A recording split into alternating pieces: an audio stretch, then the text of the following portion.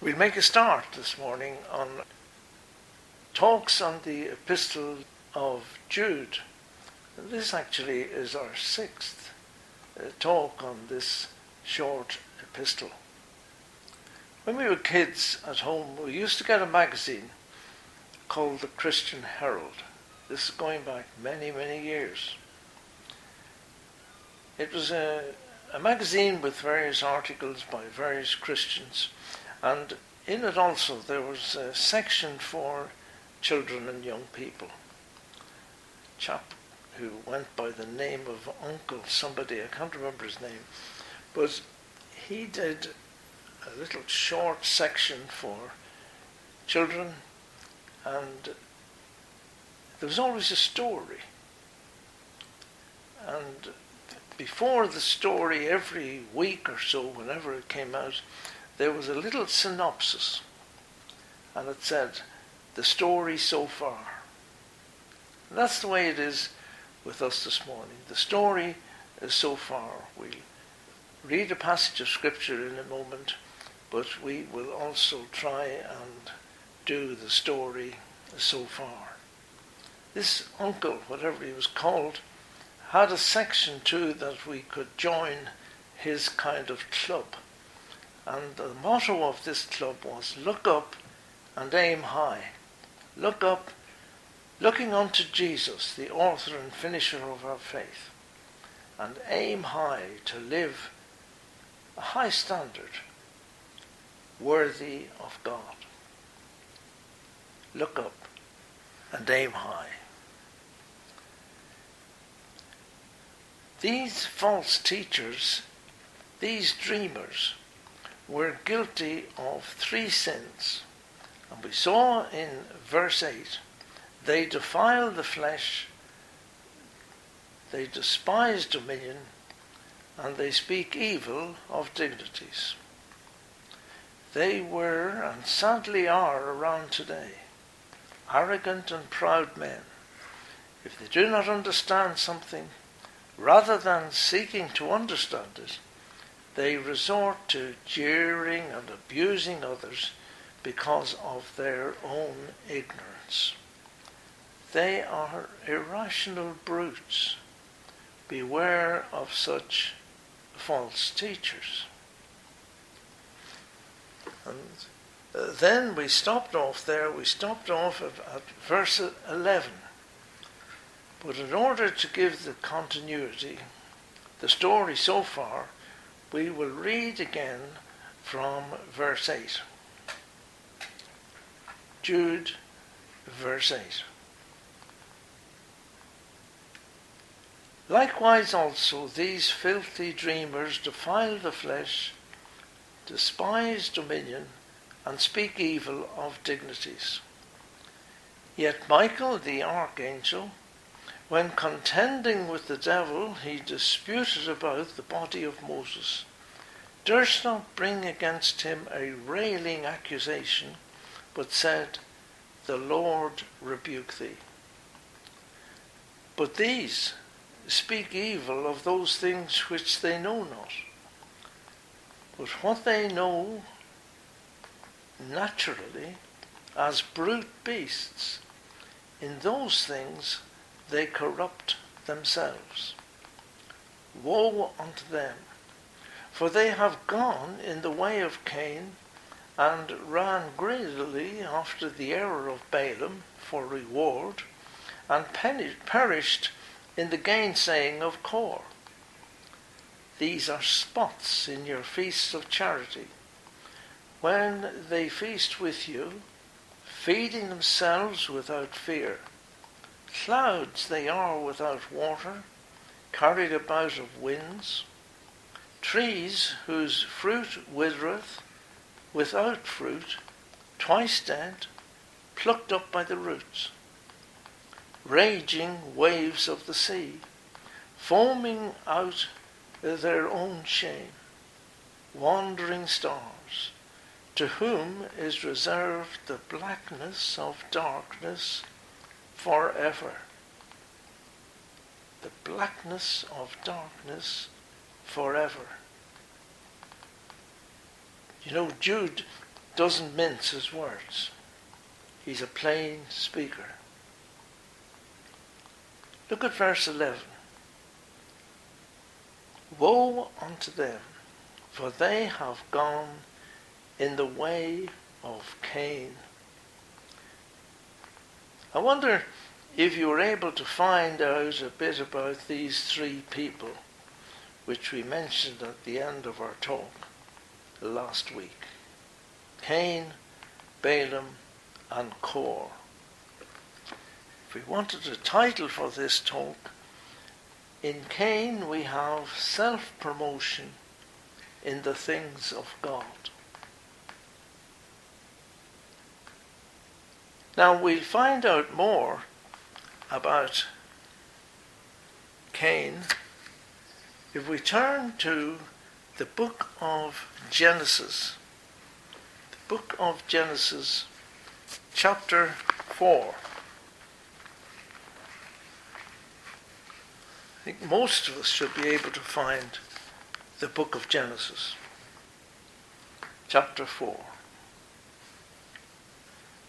Now, these dreamers of Jude's day follow the same principles as the three men mentioned in verse 11.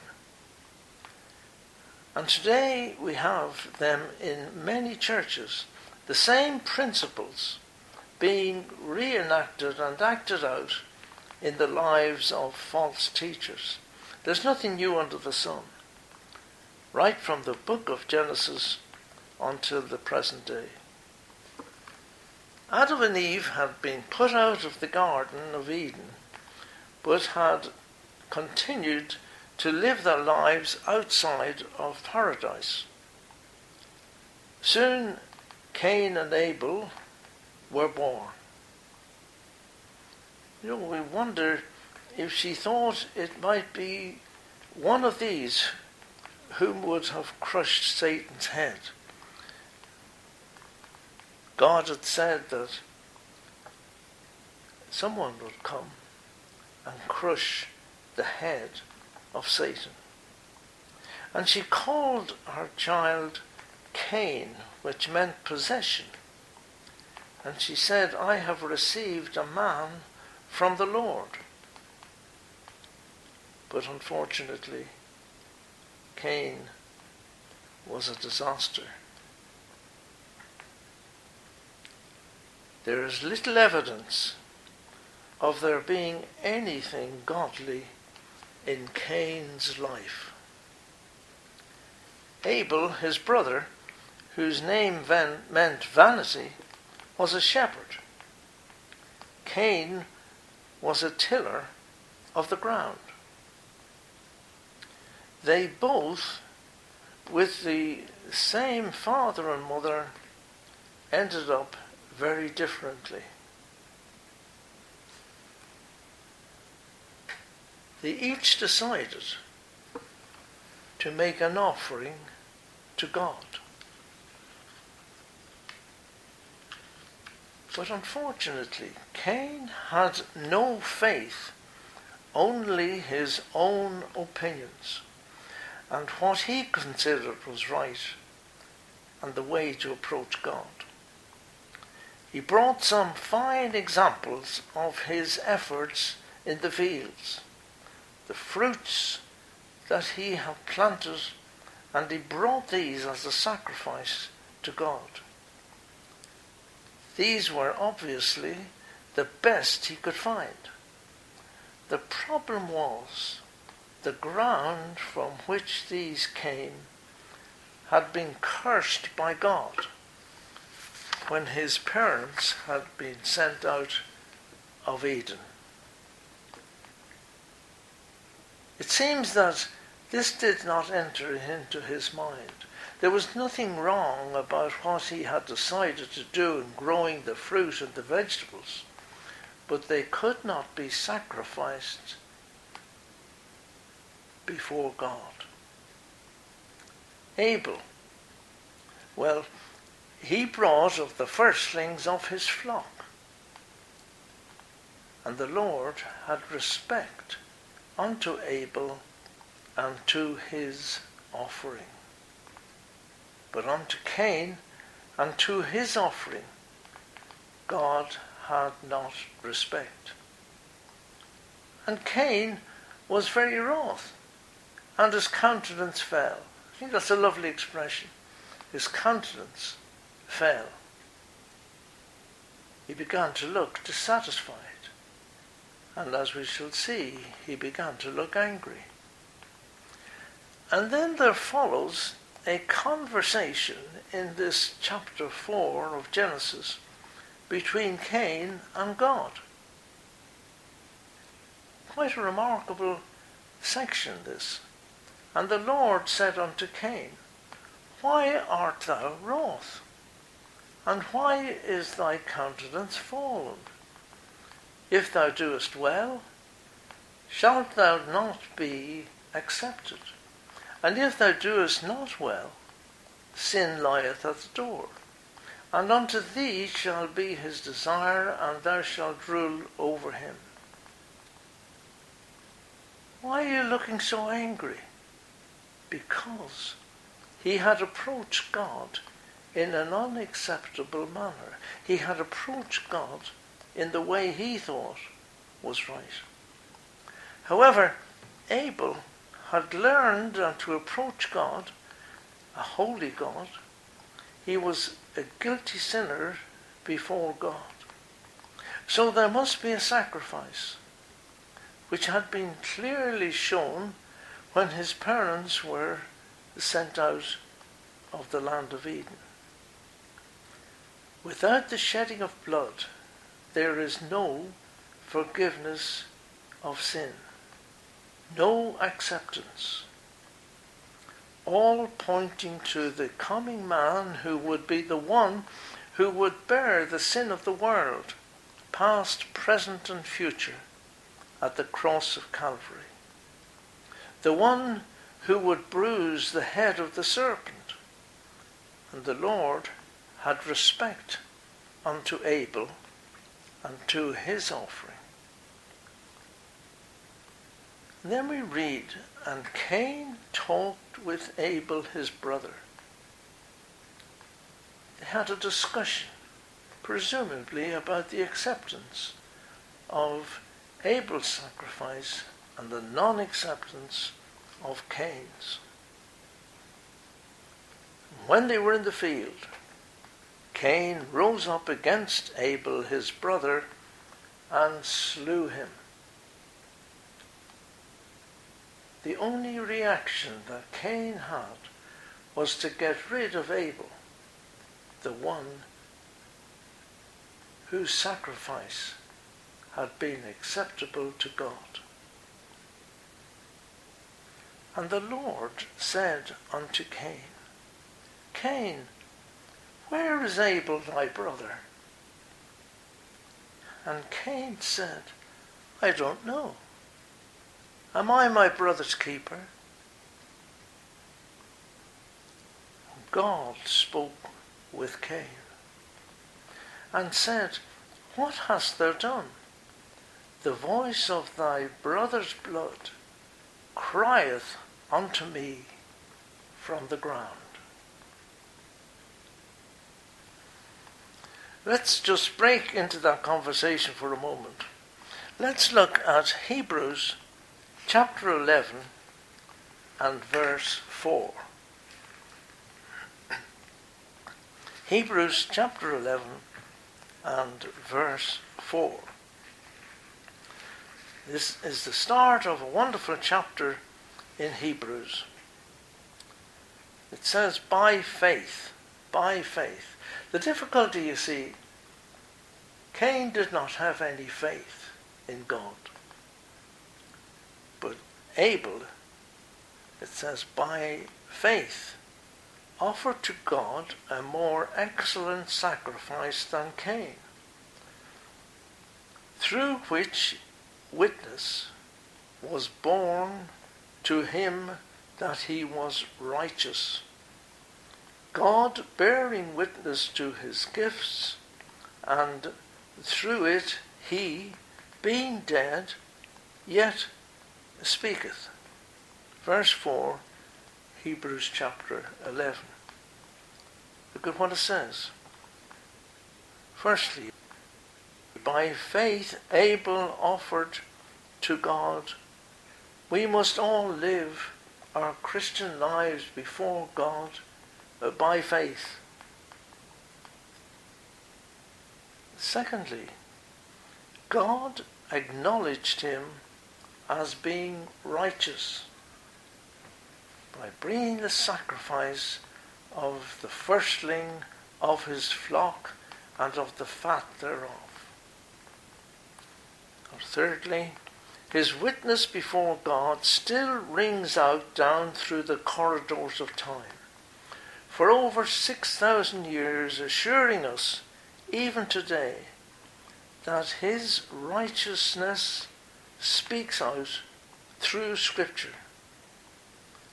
This should fill our hearts with praise to God. And fourthly, Abel held that illustrious roll of honour in Hebrews chapter 11 of people in the Bible giving us an example of what it is to live by faith in God. Let us see the first few verses of Hebrews chapter 11.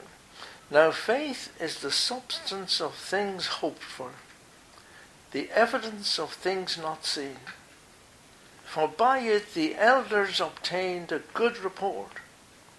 Through faith we understand that the worlds were framed by the word of God, so that things which are seen were not made of things which do appear.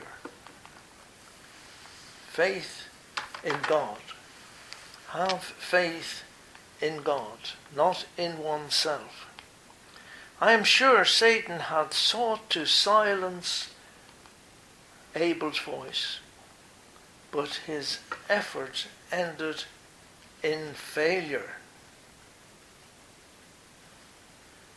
Just in passing, we see in Abel a type of the Lord Jesus Christ. He was a shepherd, like David and Moses. Our Lord is the good shepherd who careth for his sheep.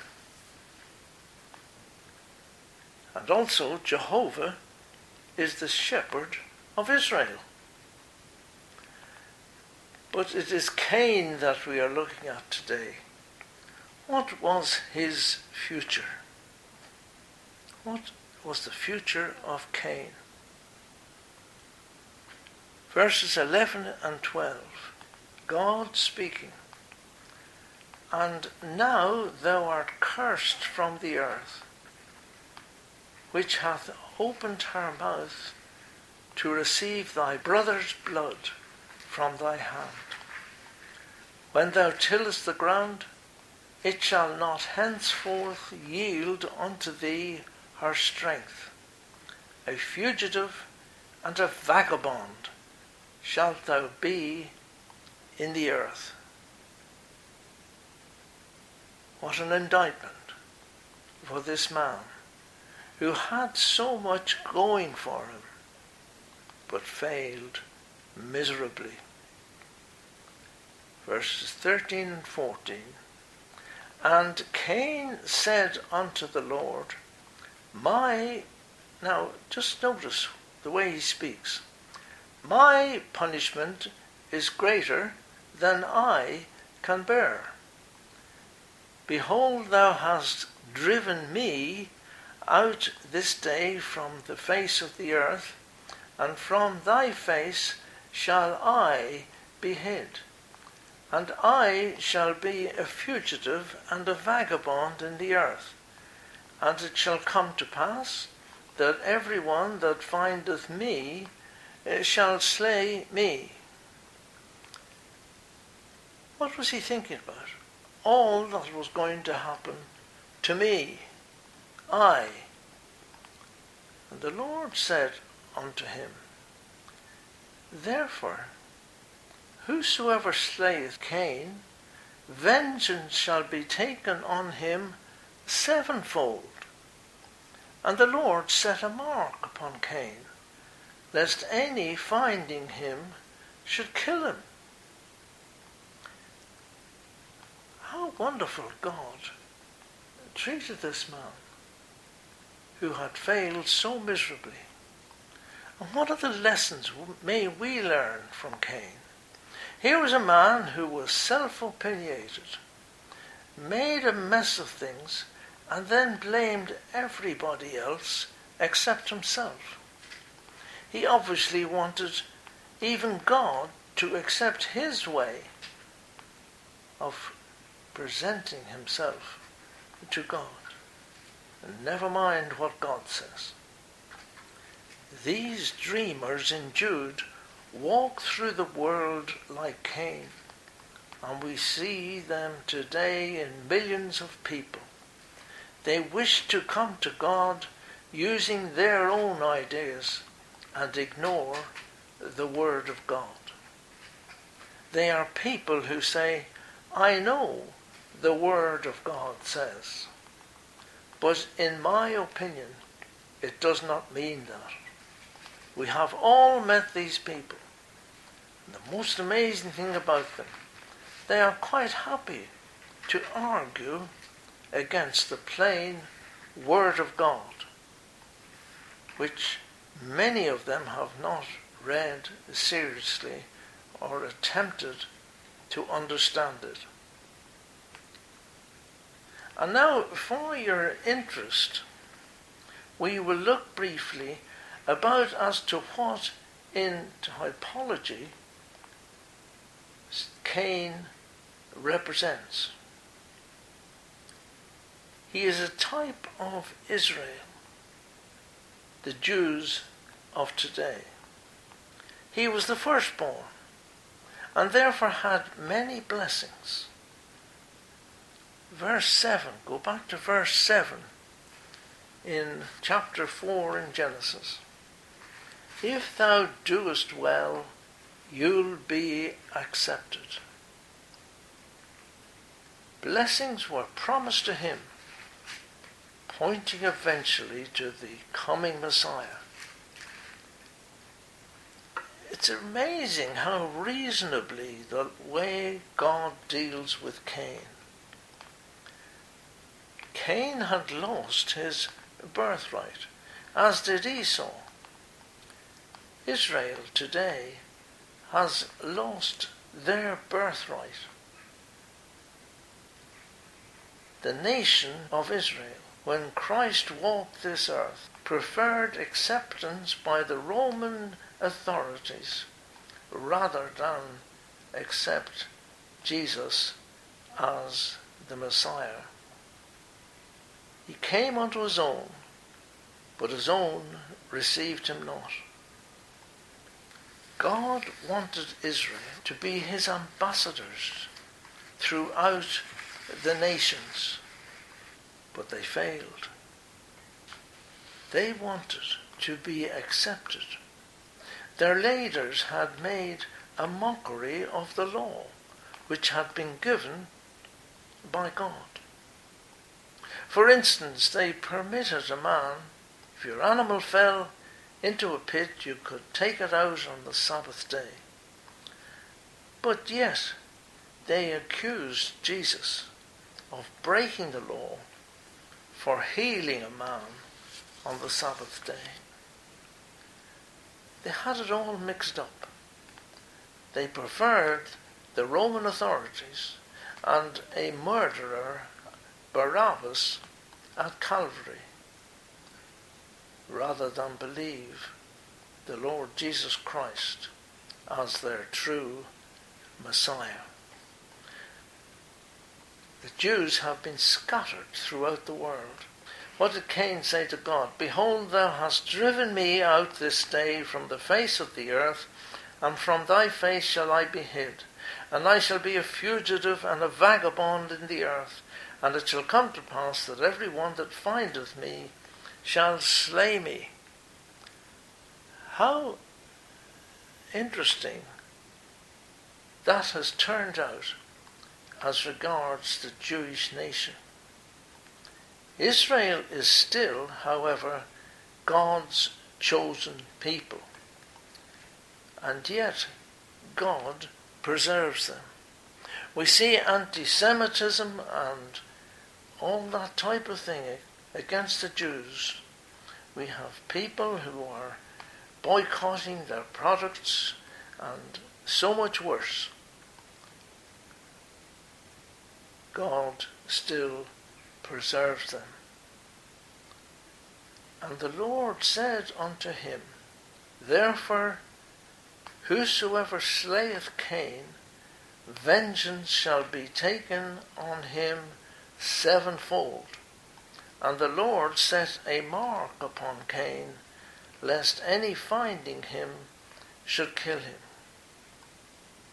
A while ago, we looked at the judgment of the nations in Matthew 25, and the result and the severe judgment against those who treated the Jewish nation, the brethren of Jesus. The punishment was harsh. A few more points we could get from Genesis chapter 4. Cain went out from the presence of God, and we read of the type of world he created. One of commerce, culture, business, but no mention of God. However, the Jewish nation will one day recognize the Lord Jesus as their true Messiah. It was the religious leaders of Christ's day who would not recognize him and hated him without a cause for who he was. In the great tribulation of which our Lord spoke, Israel will suffer as never before, but they will eventually acknowledge Jesus as their King.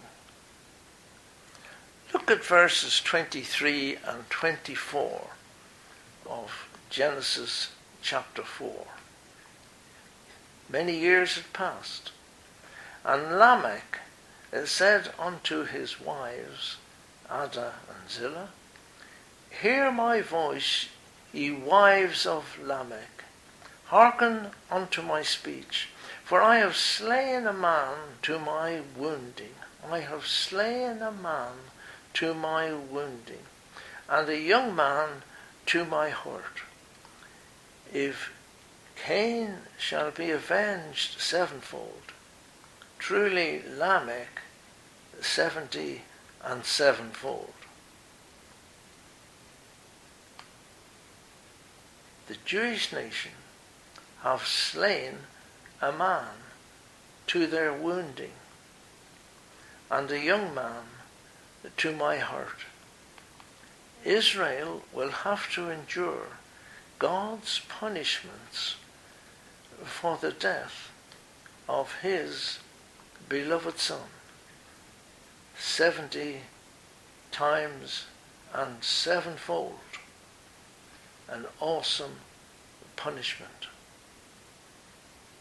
But then, if you go on to look at verse 26, and Adam knew his wife, and she bare a son, and called his name Seth. For God, said she, had appointed me another seed instead of Abel, whom Cain slew. And to Seth, to him also there was born a son, and he called his name Enos. Then began men to call upon the name of the Lord. Then began men to call upon the name of the Lord. It will be only when Israel truly turns and calls upon the name of their God then they will recognize their Messiah as their own true King. When? Well, at the end of the Great Tribulation, when the nations will be surrounding Jerusalem and all seems totally lost, then our Lord will return and fight for Israel in a truly remarkable battle with total victory for our Lord and his armies. And Israel will be saved.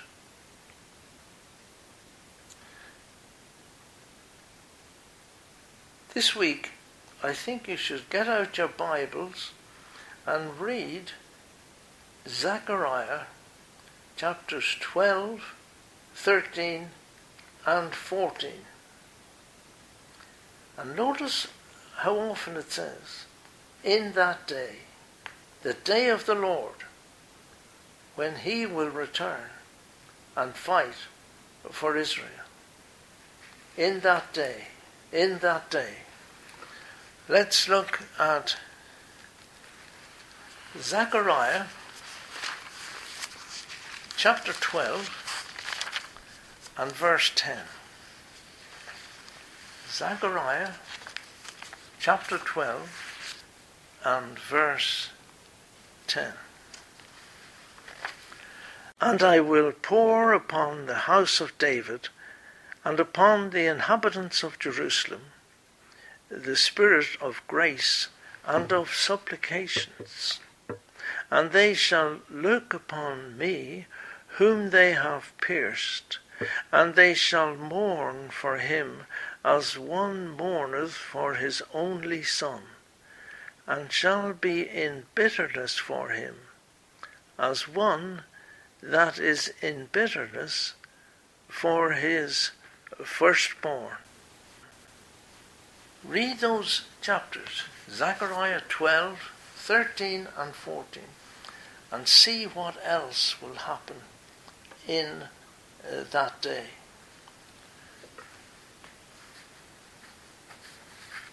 We read a few weeks ago a passage from Revelation 19.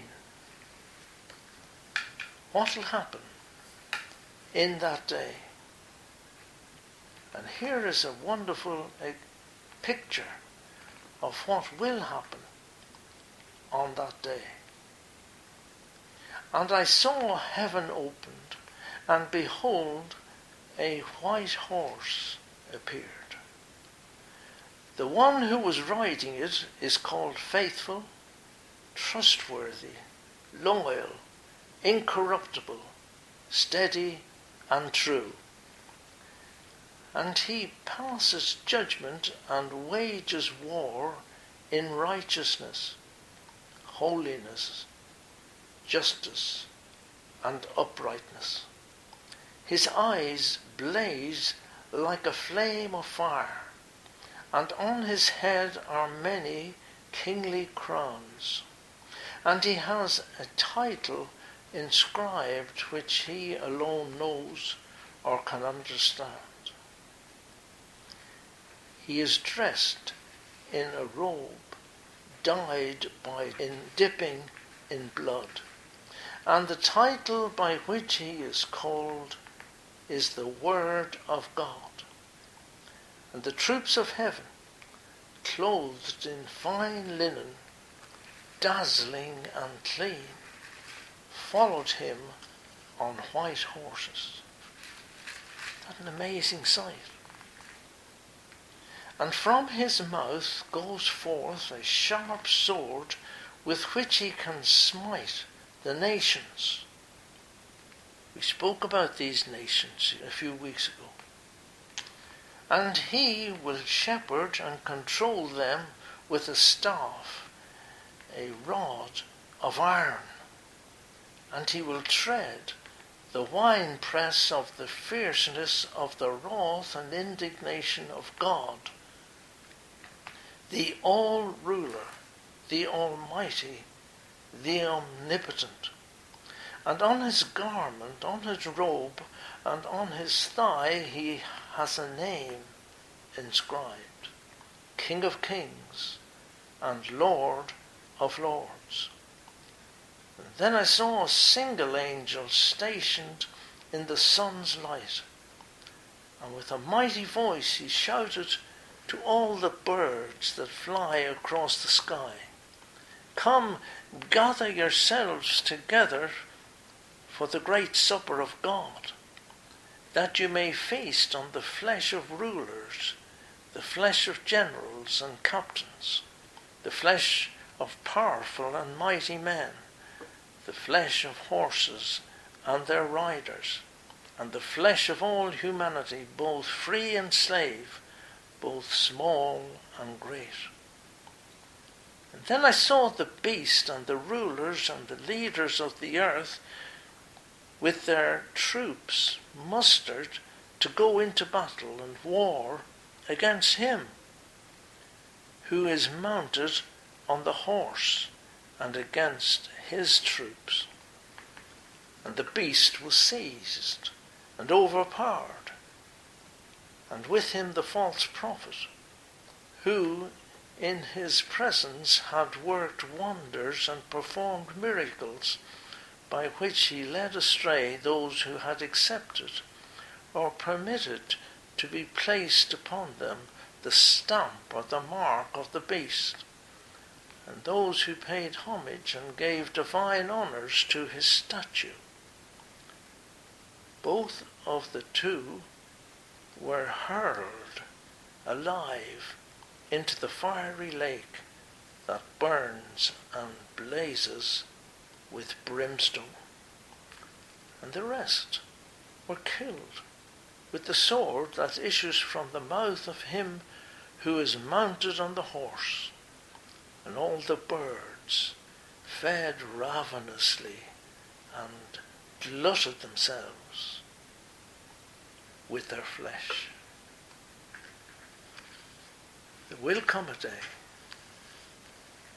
when those who have treated Israel badly will receive their final punishment. What did we see in Cain? We saw a man who lost all because of his self-promotion in the things of God. And that is what these dreamers were doing in Jude, and will still keep on doing it again and again, challenging the Word of God.